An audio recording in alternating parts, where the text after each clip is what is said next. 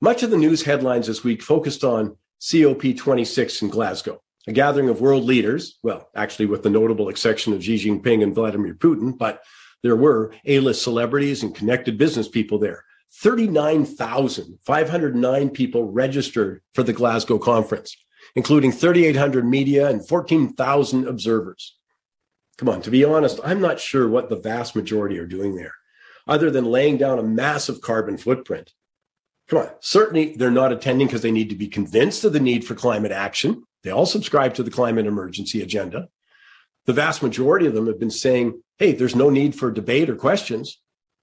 So other than schmoozing, and this actually reminds me, the social side you hear so much about at the Olympics.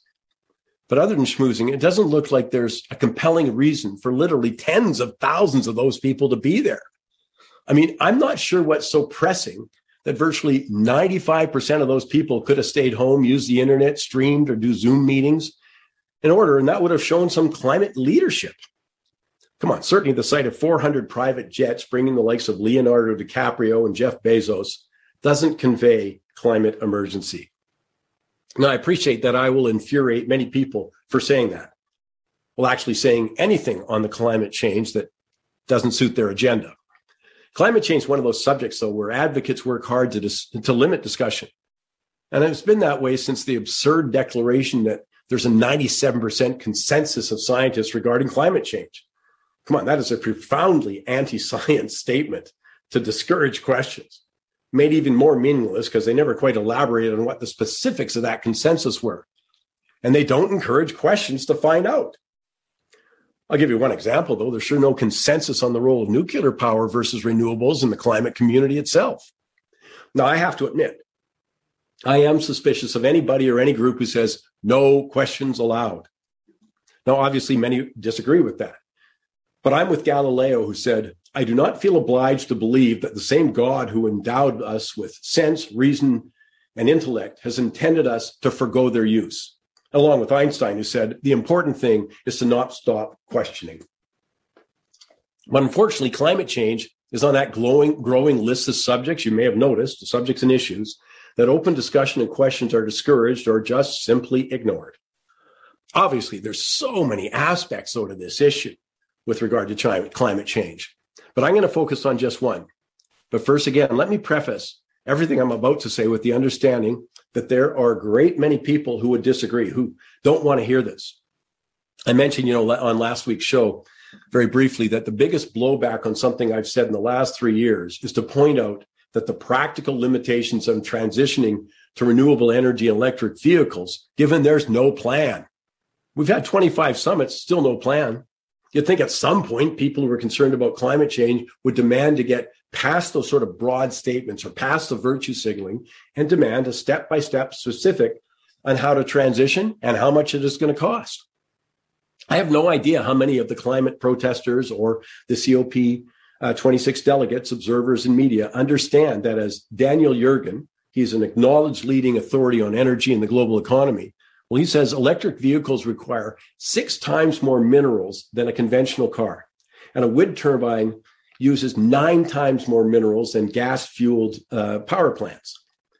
Well, with the move to electric cars, demand for critical materials like lithium are going to increase 4,300%, cobalt and nickel up about 2,500%, plus a huge increase in copper production that we can't meet right now. The demand will be huge. As for wind towers, China controls 60% of rare earths needed to construct them. Now, I don't know whether COP26 attendees understand these profound constraints to transitioning to electric vehicles and renewable energy, but they're sure not talking about them, and ignoring them delays the timetable. And speaking of timetables, many climate activists demand the complete phase out of oil and gas without matching the time frame for the build out of the renewable or nuclear power-based grid. The massive spike in oil, natural gas, and coal prices in the UK, Europe, China, India, they're just giving us a real reminder of what happens when the two time frames, one phasing out fossil fuels, but it doesn't match the time frame for building out the power grid on renewables. And let me just add that I'm not sure if there's anyone happier about the massive reduction in investment increasing oil and gas production in the West than the likes of Vladimir Putin or Nigeria, who benefit from rising prices because supply can't meet demand, which is the reason for the spike in energy prices. Hey, I wonder if that's going to be mentioned at COP26. Will they talk about the president of the US imploring Saudi Arabia to actually increase oil production? Or the UK and China asking coal producers to ramp up production? Will there be a forum focusing on the serious consequences of Germany decommissioning nuclear power plants without any backup power whatsoever, which now has them begging Putin to increase natural gas exports? In short, there's got to be a reality check. And speaking of a reality check, let me finish. One more infuriating question. What about the cost? The cost of transitioning to renewable energy for us as individuals?